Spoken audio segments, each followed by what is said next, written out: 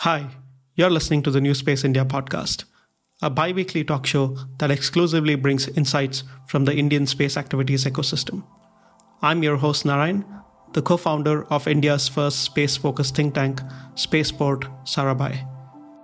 Guests on the New Space India podcast help you understand space activities related macro and micro trends within India in all aspects, including space history, local industry, space science, technology evolution, law and policy, art, and more.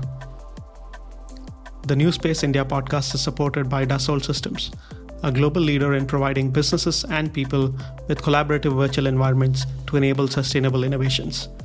Dassault Systems Solutions supports startups, small and medium-scale enterprises, and original equipment manufacturers in developing disruptive solutions for space launchers and satellites. Hi, and welcome to yet another episode of the New Space India podcast. Today, we have here with us Gunjan, who leads Tatya Earth. Gunjan, welcome to the show, and thank you so much for taking the time for speaking with me. My pleasure, Narayan. I'm really glad to be here and speaking with you, and looking to learn from you, from your experience also. Absolutely. I mean, you're very kind in saying that, but I'm here to learn from you. I looked at, what you guys did at Tatya a few months ago, I guess, and it was very interesting because I always try to look at what kind of innovation is happening in India and what kind of teams are building what kind of products. And you struck me with the kind of work that you were doing, which was very, very interesting. And I thought I should connect with you guys, and I reached out because of that. Your perspective, I know that you guys come from a non-space background. I have stepped into the satellite industry here now. So would love to hear from you, how you guys came together with respect to coming from different backgrounds in mechanical engineering and, computer science and others, and having done work in the IT industry extensively and now stepping into the space industry. And what's the story behind Tatya coming together as a team? As you rightly pointed out, none of us are from the traditional space industry. Part of us, all three of us, were working in the consumer internet space. Our primary experience or work revolved around data science, analytics, software development, and product management. One of us is a consultant, strategy consultant. So he used to do a lot of business development work and digital transformation work for large scale enterprise clients. Now, if you try to go back to the story of how Tatya started, then we'll have to go back to the last organization that I was working in. So it was a financial research company, online financial research company, where we were dealing with a lot of economic data, financial data, etc. And also to monetize, our primary model was to target our users, online users, with the right kind of products, or right kind of ads, or the right kind of products. So to do that, basically, we had to build a 360-degree view of our users. And one of the variables that we were trying to build in at that time, say a proxy for per capita income or proxy for income level of the user. So we tried to do that using IP address that they were coming in from. And we could map the IP address to a pin code. And we thought generally from pin code, it should be able to gauge some semblance of what's the prosperity level or income level of a user could be. So when we stepped into that domain of understanding economic status of a user based on location, that is when I came across research papers where researchers at Harvard were working on to derive poverty level in countries like Africa or sub-Saharan areas where data is very poor, to understand based on images can we determine poverty levels or income levels. That's when I got exposed to, wow, I mean, if we can determine such information by just looking at images, what other problems can we solve for? So that's when the entire research work around what kind of data is available. And I think it started around 2 years back. And that was the time I think the satellite industry was also moving towards low cost launches, a higher number of images being available. So we saw the entire industry, the entire ecosystem coming forward or coming together. And there was a possibility that say every square kilometer of the earth was getting imaged almost every day. And so I also have a background in strategy consulting. I started my career at Accenture Strategy, have experience of solving problems for clients. So that's when we thought, about what other problems can we solve for using these data sets or using these images. And at Money Control, we had another problem statement. Most of the economic data that we used to get, we used to come with a lot of lag. The data would be of poor quality. Some economies' data was not reliable. So we thought, why not can we track economic activities using those images? We started now economic activities. It's a very big problem statement to solve for. Then let's start. So we said, let's start with one domain, one small domain. Let's start with, say, talk of economic activities in the physical space. Say we have three pillars of the economy: agriculture, energy sector, and the metals and mining sector. We believed metals and mining sector was poised to grow based on how the world was moving away from fossil fuels. There'll be more need for batteries, there'll be more need for solar panels, there'll be more need for metals too. So that we thought metals and mining would be the growing sector. So we started our journey with the metals and mining sector. And now using satellite data, we can map the entire supply chain of the metals and mining sector. We started with ferrous supply chains, steel, where we can tell you based on images how much production is happening at any steel mill around the world, at any smelter around the world, for how much mining is happening, or how much inventory of different goods or different minerals are kept at different locations around the world. So this is how the genesis of the idea came across. And we are four co-founders basically. Myself and Nikit started this off. Both of us were colleagues at my previous organization. Then I had worked with Naresh, who is the CTO of the company, and I have worked with him in my earlier organization for a very long time. And Himanshu is the fourth co-founder. He is a school friend, and I've worked with him for many years across multiple projects, collaborated on multiple projects. So that's how the team got together. And now it's a journey being around more than 2 years now, actually. Thank you for that very interesting story of how you guys came together. It's, of course, I guess, a learning curve when you start off into a new field, coming from what you were doing with consumer data and so on, to then looking at satellite imagery and so on. So when you started discovering that you could start using satellite imagery for a lot of these economic indicators and so on, was it very obvious that you have to use satellite data, or you thought about using drone data or other such sources to get insight into those regions that you were looking at? Or was it very obvious that satellites were the way to go, and if you had a sense of where you would get it, how you would get it, if you had to pay for it, and what was the discovery in that sense? Yeah, you're right. So none of us had experience working with satellite images. So we had not seen any satellite image. The only exposure we had to satellite images was Google Maps prior to working on this problem statement. So the initial stages were like the trade-off between, I think, drones and satellite images was very clear to us, or very straightforward. Drones do not lend themselves to the type of coverage that we want, the frequent coverage and the extensive coverage that we want. So drones was not at all at the picture in the initial stages. So it was either using satellite images or other alternative data sources. So our entire thesis was, in the beginning, was predict economic activity using alternative data sources, and satellite data was part of that alternative data sources. So we started off with alternative data source with satellite images, and we believe later on we'll keep adding on more data sets, say mobile signals, if any IoT data signals come into the picture. So all these data sets will keep adding. Because I had read those papers, I believe if we can say there was a lot of work that or papers written on using satellite images to understand agri economy. So I thought some of the physics around this could also be implemented to the high heat emitting sectors. They should work on the same principles, basically. We tried a couple of use cases, examples, how are we getting good signals or not. And it's luckily at the first go itself, we got very good results for steel mills. Yeah, that's how, since we started getting acceptable results at the first go itself, then we had strong belief if we further enhance those algorithms, we should be able to get very good accuracy. So we started trying different areas, different plants or different mills at different geographies, and all of them gave us good results. So that's how it all started. Then it was clear satellite images would be the way to go. Then the second problem was what type of satellite data, from whom to buy, what data to rely on. So the economics was difficult to arrive at the beginning. Now, say for our first product, which is measuring production, we started our journey with Landsat 8. Now Landsat 8 has repeat coverage of 15 days.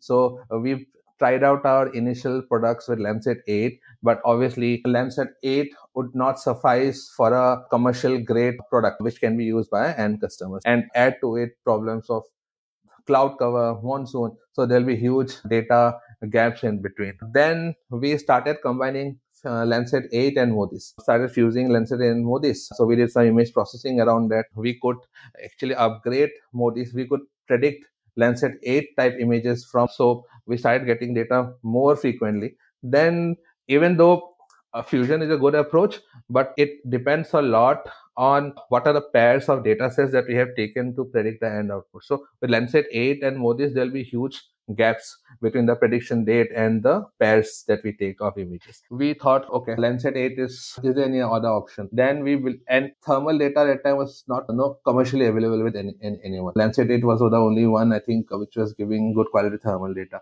Then we started exploring Sentinel-2 shortwave infrared, and we figured out a way of using Sentinel-2 SWIR bands to basically identify thermal information from any particular area. And then we started switching to Sentinel-2 and Sentinel-3. And since Sentinel-2 has a cadence of 5 days, it worked well with our environment. There also we started exploring some of the commercial images. Like Worldview 3 has a SWIR band. I think that's the only commercial SWIR band, I think, which is available right now. But I think the cost was very high at that point of time. Even now the cost is very high, so which would not be feasible for us to really expand and scale without anchor client. So we stuck to Sentinel-2 and 3, and it worked for us. On the other products, we started off with Sentinel-2. Then we started exploring other commercial images also. So it's a mix of both publicly available images and commercial images that we rely on right now. But in the meantime, while we were doing this, I think it's crazy, but I think our USP now became we could work on low and medium resolution image and do not need to entirely depend on commercial images, and which allows us to provide our insights at much lower cost than what is available in the industry, right? Interesting. Again, very insightful as to how a team can build up coming from a completely non-space sector to building a product in the space sector with relevance. From what you said, there are a couple of things that I would love to hear from you as a kind of a prescription as to how this product evolved. Now, when you look at satellite data and you're deriving economic indicators, you want to make sure that it's not like junk in, junk out kind of a scenario with respect to data, and that people can actually rely on these insights that you are generating and that they are accurate, right? So one of the things that you actually mentioned is that they were accurate when you looked at the insights from there.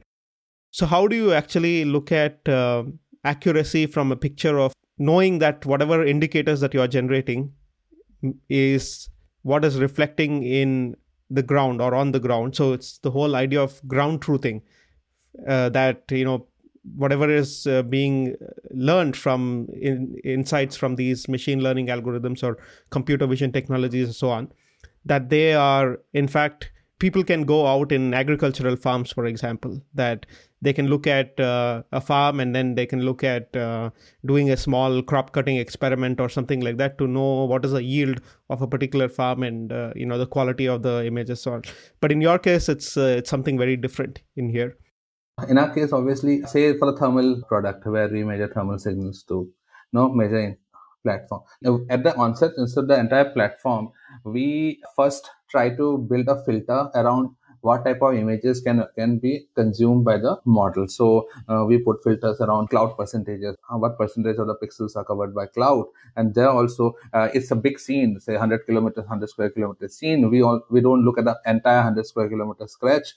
We just look at our AOI areas and see what are the areas, what are the pixels, or what percentage of my AOI is covered by cloud. So that those are the basic filters that we put in when using our data. Now, as we had monitored, say, hundreds of assets already, and for those assets, we have also from the ground created a lot of ground truth information from our partners. So we know the actual productions, both reported and actually. So there are numbers which are reported by the agencies, by the companies, and the actual numbers could have some deviance from them, which some of our partners know about. We relied on them at the initial stages to fine tune our algorithms or to build our algorithms. And now that we know for unit, for each asset, we know at what range those numbers would lie. All right. So when we produce a new data series, it goes through rigorous checks. Okay, what percentage of deviation that we see in that new data series from the previous, say, 4-5 months or last year's at this point of time. So all those checks that we put in while taking out any new data series and giving out to our clients. On the inventory side, where we do object detection, it's pretty clear because we can also look at the manually. On top of the checks that I already mentioned, we also look at the images manually to see whether the predicted masks, whether the predicted results are in line what we can visually see also. If we see a larger variation in our given output. It's a mix of some proprietary data sets that we have been able to gather and some manual interventions in terms of looking at the end output, looking at the images that we ensure that whatever data it goes out to our clients is top quality, is high on accuracy. From a perspective of an end user that is looking at all of these things, can you give a perspective on what were they doing before, for example, with respect to their business processes and how much value you are creating for them, in their own markets and the kind of efficiencies that they are deriving based on the services that you guys are providing? True. Most of the companies, right, they rely on reports, data generated by the traditional market research companies. It could be your regional players like Mystell, which are very big companies actually in China, who provide a lot of market data. It could be companies like Bloomberg, etc., or S&P, IHS, who provides reports, and companies rely on those information. Most of the end users are already exposed to a lot of data sets which are coming in and using which they have a set processes which run. Now our job is to provide our first task as a new player in the market was to say our data is accurate, and we give our data at a much higher frequency. Most of the data sets that come out either come out say 15-20 days after a month is over or after a quarter is over, while we provide data sets either weekly or daily. So it's a leading indicator of what is going to happen. Second, we provide data irrespective of location. Now, other market research companies, somebody is strong in a particular geography, and so it's all fragmented. But we provide information irrespective of which location you are interested in. So there are interesting use cases. So, for example, in Southeast Asia, countries like Vietnam, which is growing very fast in terms of industrial activities. Now, a lot of information do not come out from that region, and that region actually is starting to move the market, commodity market. So our data is being relied upon to provide insights on that region because no one else is reporting those numbers. Then third, we look at our data as more objective and scientifically derived than other players who rely on ground sources or connects, you might say, to provide those information. And the basic way in which you derive data from ground sources also lends itself to various errors. So these are the three USPs that we provide to our clients. Now there has been some early adopters. Obviously, there is pushback. There is a momentum. They have to make changes in their internal processes to adopt a new kind of information, a faster kind of information, which will require change. So we have been working with some of the early adopters who have been using our data for various use cases, from understanding, say, how much coal to sell in the Asian region, what would be the need for coal in different areas of the Asian region. They can monitor or change their supply accordingly, and also derive some pricing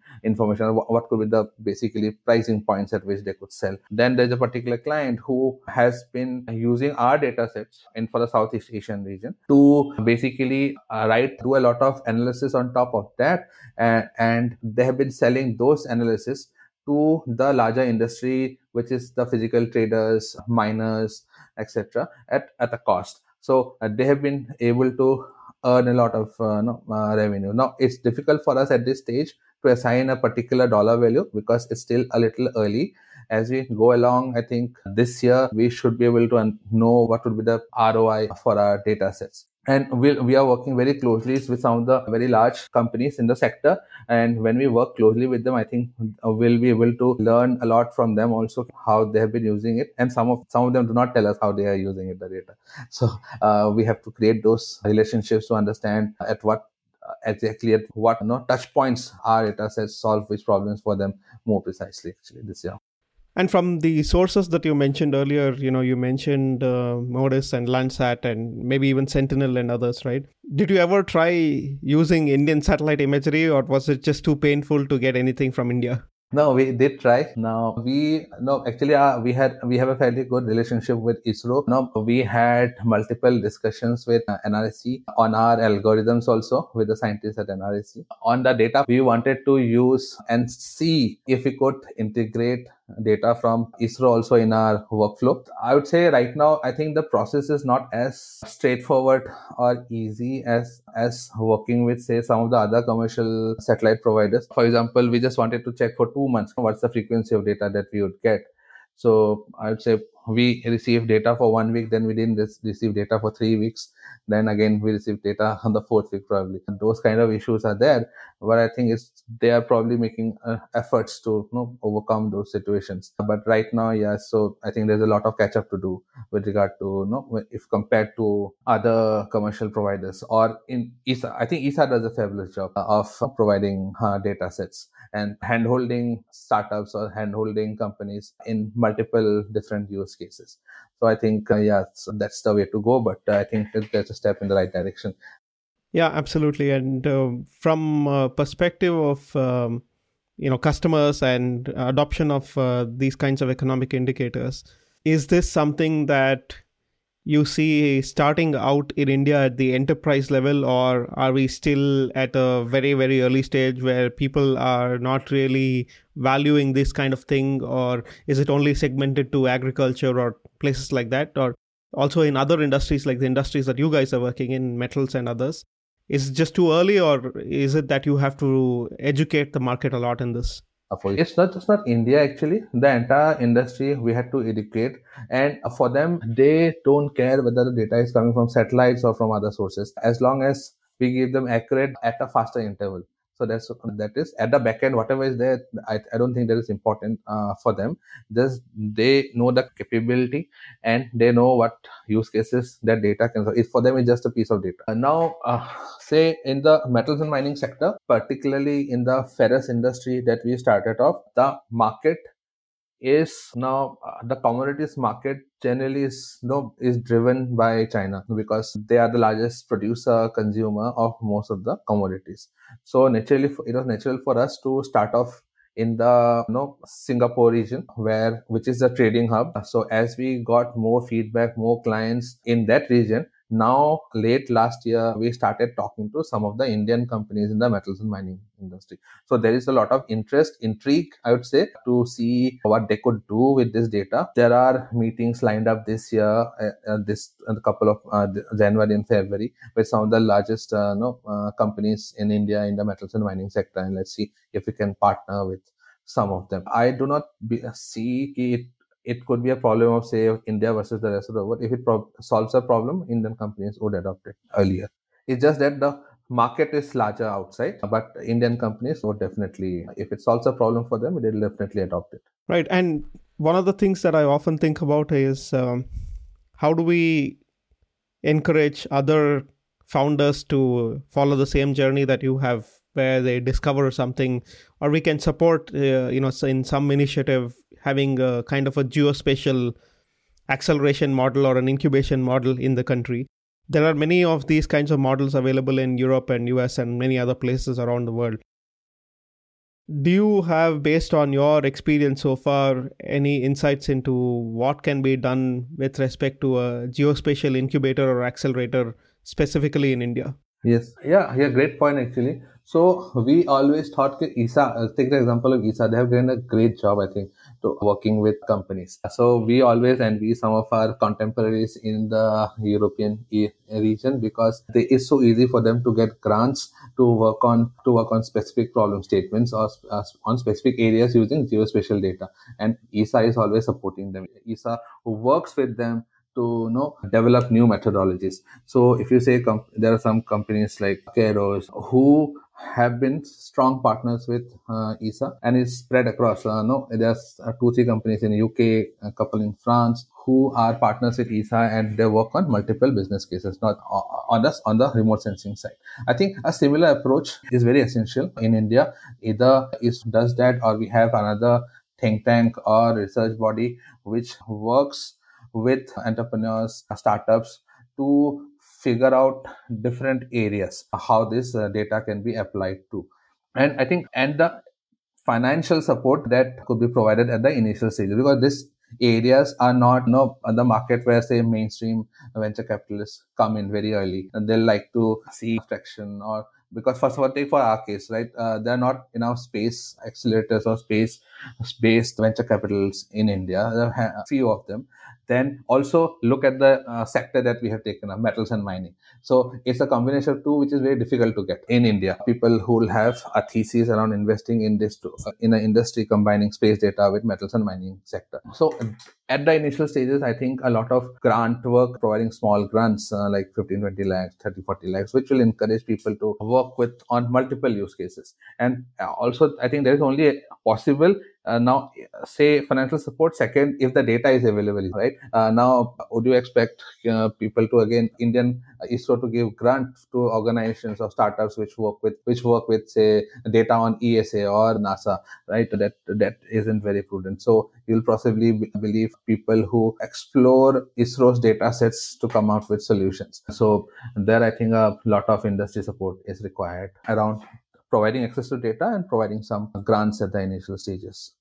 Right. And from your perspective, is there any room for a lot of the mature enterprises in India to look at in-house geospatial innovation in some way or the other? Because one of the things that I've seen with many of the larger enterprises around the world today is they have these geospatial labs that they have now started to build in-house. It's been a trend for the last 15 years, maybe, at the end.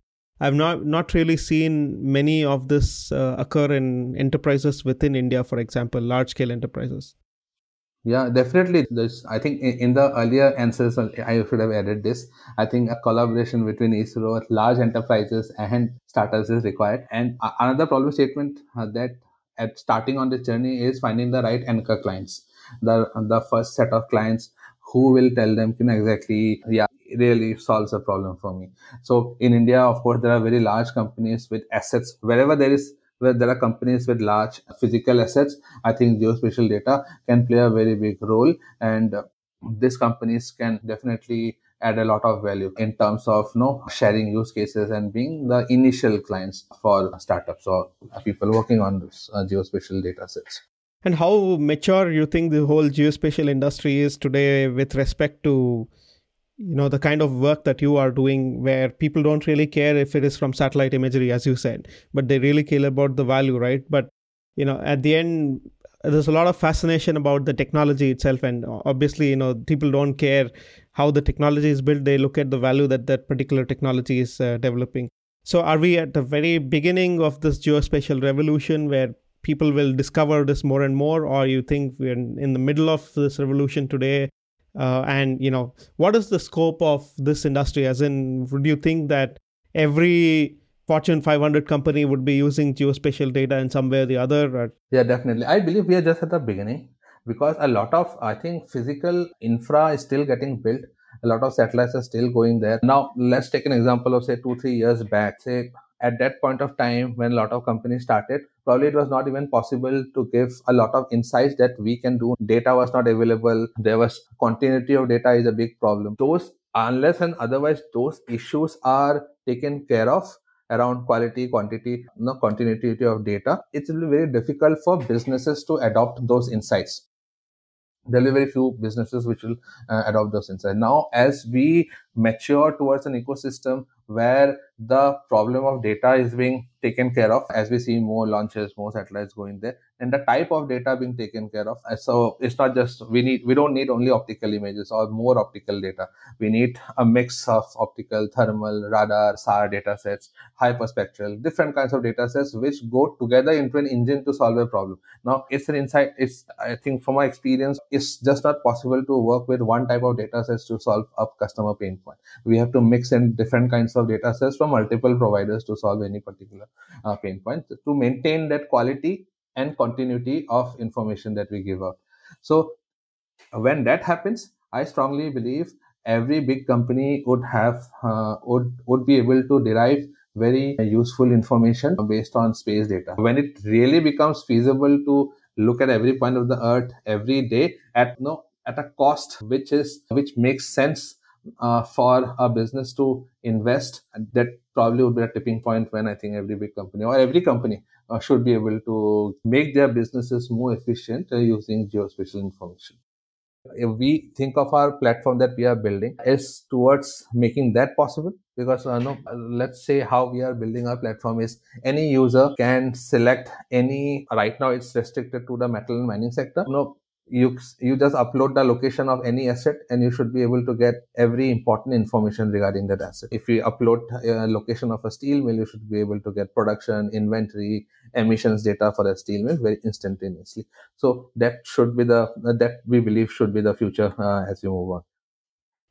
Right. And one of the other, again, very interesting pointers that I would love to have you talk about is, when I look at the human resource base in India, we have an extremely large pool of very talented engineers who are building all sorts of things when it respect to information technology, right? But there's very few of them who have discovered that they can apply some of those principles and jump into the whole satellite industry like you have, for example, right?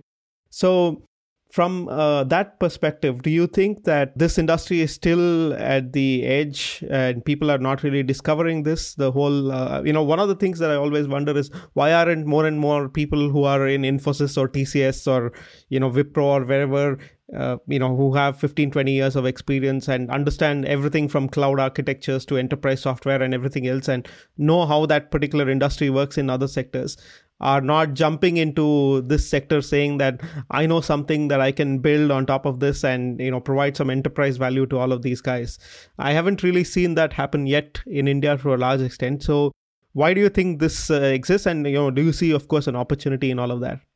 Of course, there's an opportunity. I think the primary reason is awareness. I didn't know about this until I bumped into a problem statement which required me to look at satellite images.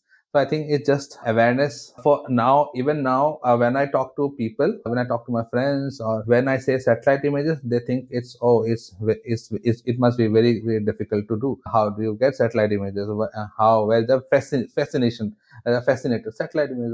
For us, it's just an image that comes in. That's the barrier to entry because people think it's still in India, people still think satellite space is something only the governments can do. And now, if people are not aware of the data, they won't be able to imagine the business cases that can be solved using this new type of information that is very widely available right now. Now, another reason could be in India, some people in the IT sector, right? What are the kind of problems that they are exposed to? For example, metals and mining industry. I don't think 80% of the people in the IT sector would be exposed to the metals and mining industry or to the crude industry or to the agri industry. Definitely, because I think India is a predominantly agri economy and in their background, parents, grandparents, somebody would be in the agri sector. So they understand the agri sector, but people do not understand the crude sector, the metals and mining sector or the shipping economy. No, I was not exposed to this economy. And when I think now, say the marine industry, which is $1 trillion industry,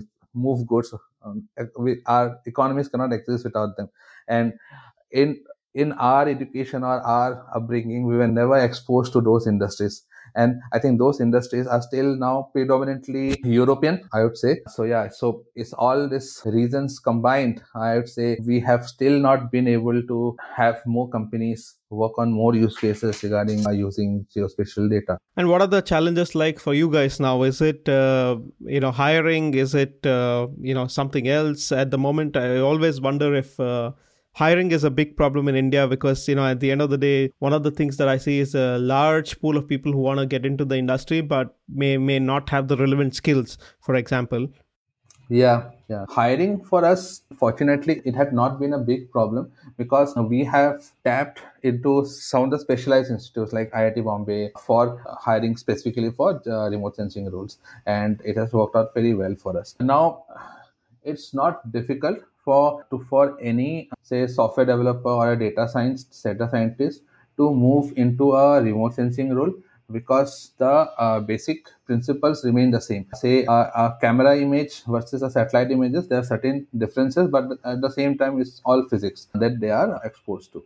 So I don't think that should be a problem. So I think for us, it has the biggest problem has been reaching out to new clients because we are based in India and most of our clients are abroad. It's easier with existing clients. It's easier to maintain the relationships and more services. But I think what's been tougher is to convert new clients when we are all remote. And in an industry like this, where everything is new for the end client customer also. So I think that has been a big disadvantage because none of us had been able to travel to meet clients. Either they are in the lockdown or we are in lockdown. No, it's just not worked out where we could say go to Singapore, stay there for 2 months, meet everyone, understand the problem statements at once, and come back and deliver that. So that's not been able to. We have not been able to do that yet. Hopefully, in the near future, this year we should be traveling a lot more to meet our new customers. So that is problem statement number one. I think the second has been, I would not say a big problem, but I think the ecosystem around venture funding is also getting built in India. So we have been able to raise some funds earlier. Not many venture capitals will have a thesis around our industry. Yeah, so we have a limited pool to work with when we come to space applications, because now space applications will combine both space data plus the industry where we are solving those problems. So it gets even more remote, or the pie gets even more smaller in that case. Yeah, I mean, again, super interesting, all the insights that you are sharing from your experiences so far. And I guess, you guys based in Mumbai has some advantage to where you are because a lot of the economic indicators and the financial industry around indicators are all around you guys, maybe exploited in one way or the other. Have you got a sense of how deeply are financial markets in India using any of these kinds of satellite-based indicators or space-based indicators? Or is it that, I know that, for example, UBS and many other bankers and so on, so they use a lot of this kind of indicators to make a lot of decisions. I'm not really seen that a lot in India yet. I know that Kava Space and maybe a couple of others are working on this front, for example. Is it just too early, or are the trades too small for people to pay for this kind of information? It's both, I would say. Now, India is primarily a equity market, I believe, where people invest in equities. While when our data sets can be primarily used for either macro investing, because of metals mining, if you combine everything together, you'll get a good picture of the macro economy, or into commodity trading. The financial industry for commodity trading is not evolved in India. In the financial market for commodities sector, it's either London or North America or Singapore. So those are the primary markets for commodity trading. So the market itself around in the financial industry for trading on commodities is limited in India. Now, I think around agri sector also, as you mentioned, the company is doing it. I don't think in India the financial sector for agri commodity trading is very deep compared to North America. It's just not the space data, it's the markets themselves which are limited in India, which limits the usage of sophisticated technologies. Because if you use this data, you also have to generate that alpha or that ROI from this information, which at this stage is probably not sustainable in the markets that Indian financial industry works in. But however, if somebody gives information around, say, the automobile market, auto sectors, I think those kind of informations can be adopted in India. How much cars are being manufactured each month at different manufacturing units. I think those are the information that can be used by the Indian financial industry. Yeah. So those are the reasons I think the adoption in India has been in the financial industry. And one of the emerging topics around the world is this ESG, the environmental, social and governance perspectives for a lot of the sustainability of resources and climate change and others. And from your experiences so far in developing products for this metals and mining industry, how deep has this concept of ESG gotten into the enterprises in the metals and mining space? And are there anything beyond the economic indicators that they are trying to evolve to, fit that into this climate change or ESG framework? Yeah, definitely. I think the metals and mining industry, so I give example of some of the resource companies, mining companies. So they very thoroughly track their entire supply chain. It's just not scope 1 emissions. They monitor scope 2, scope 3 also. So if somebody is mining iron ore, they'll also monitor which ships are carrying those goods or commodities, and what's the efficiency level of the say steel mills which are using those raw materials. The entire metal mining industry is, I would say, is very aware of the ESG space, and efforts are being made to improve the ESG scores. And I think here satellite data would play a very key role for them. So there are conversations happening around, can satellite data help them track asset level emissions? So right now we understand Tropomi, OCO, or GoSat, we can provide emissions, but at a very large area scale. But the underlying problem statement is, can small areas or small assets can also be tracked now? So we are working on certain interesting products on that. In fact, we have observed using thermal imagery, we have been able to correlate or closely match the declared carbon dioxide equivalent numbers from many steel mills in certain geographies. So I think the environmental sector would be a big market for remote sensing companies, for satellite companies and remote sensing companies. I think a lot will evolve as policymakers, financial institutes, everyone get around to exactly what needs to be tracked, exactly what needs to be done. Now, right now, there's a lot of discussions going on everywhere. We hear a lot of chatter, but I think something concrete has to come out. What exactly are the metrics that need to be? The ESG metrics themselves are not, I think, standardized yet, or there's no strict regulations around how they are reported. Everyone does it, but there's no standardized way of doing it. I think around the environmental side, at least satellite data can, I think, play a very big role in understanding both environmental impacts of companies or assets, as well as understanding how much at risk are those industries, units, assets are to climate changes. So we are looking at both these angles very closely right now, actually.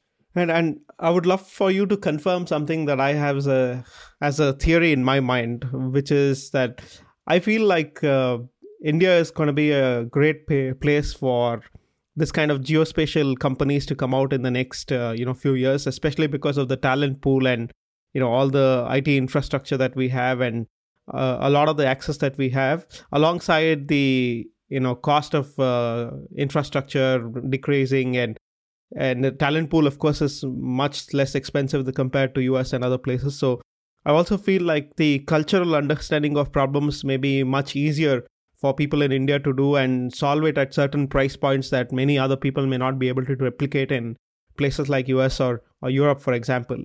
Right? So I feel like, a lot of the solutions that will probably get built in India will be able to easily scale outside in places like Africa or Southeast Asia or otherwise as well. And so on. So what are your thoughts around all of this? I agree with your thoughts actually on this.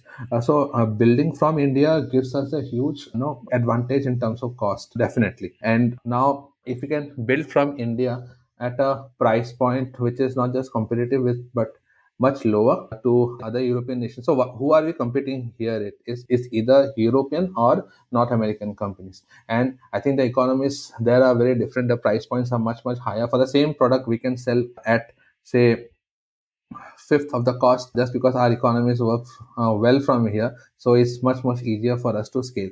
Then whatever we built for India, as you rightly pointed out, we can scale to South Asian nations, to African nations who probably have the same kind of problem statements to what we have. When we first started out with the problem statement of understanding, say, per capita income in India. So in US, you don't need that service because you already have IXI assets and all, where they track pin code level, asset level. It is comparable to our Asian economy, Southeast Asian economy, South Asian economy, African economy, where we still rely on manual surveys done every year, every 5 years or every 10 years, where crores and crores of money is spent to do this service, which I think can be done much more efficiently, much more at much higher frequency using satellite images or using other alternative data sources, and it will fit with all the other economies that you just mentioned. I think, it can work very well building from India. Right. So thank you so much again for taking the time. It's been really fascinating to hear all the things that you're sharing. Maybe one last final question before I let you go. Where do you see yourself and the team at Tatya in the next, let's say, 5 to 10 years' time? So let me speak about 5 years only, because 10 years is too long a time horizon, I think, to predict. So in 5 years, we should be able to map all key assets across the world in the metals and mining industry, and will probably be in another ancillary industry other than after having solved for the metals and mining industry. And we should have products around climate risk and on sustainability. These are 3 products that I am bullish on for the next 5 years. And regarding the team, I think India would always be the development center, but I think it is essential for us to have a European presence and a North American presence also, along with a presence in Singapore. Yes, so multiple countries, metals and mining industry solve for checking of supply chains, and our product on sustainability and climate risk. So yeah, that's what we intend to solve in the next 5 years. Right. Thank you very much, Gunjan. I think this has been very educative for me, and then I'm sure that the audience will also love hearing this particular conversation as well. So thank you again for taking so much time, and good luck to the entire team at Tatya. And I'm always going to be a keen observer and learning from your developments and products. Thank you so much, Narayan, and thank you for giving the opportunity to share my thoughts. And yeah, I'll keep in touch, and we'll discuss, I think, how things are shaping up at our end frequently. Thank you for listening in to this episode of the New Space India podcast. If you enjoyed this conversation, please share this episode with anyone you believe will enjoy listening to it. You'll be able to find the New Space India podcast in any of the podcasting platforms that you may be using, including Apple, Google, Spotify, YouTube, and others. Do subscribe to the podcast in case you want to receive new episodes automatically. I'm grateful if you're able to leave a rating for the podcast, which will help others discover it. Thank you for listening in again, and the next episode will be out in the next 2 weeks as usual.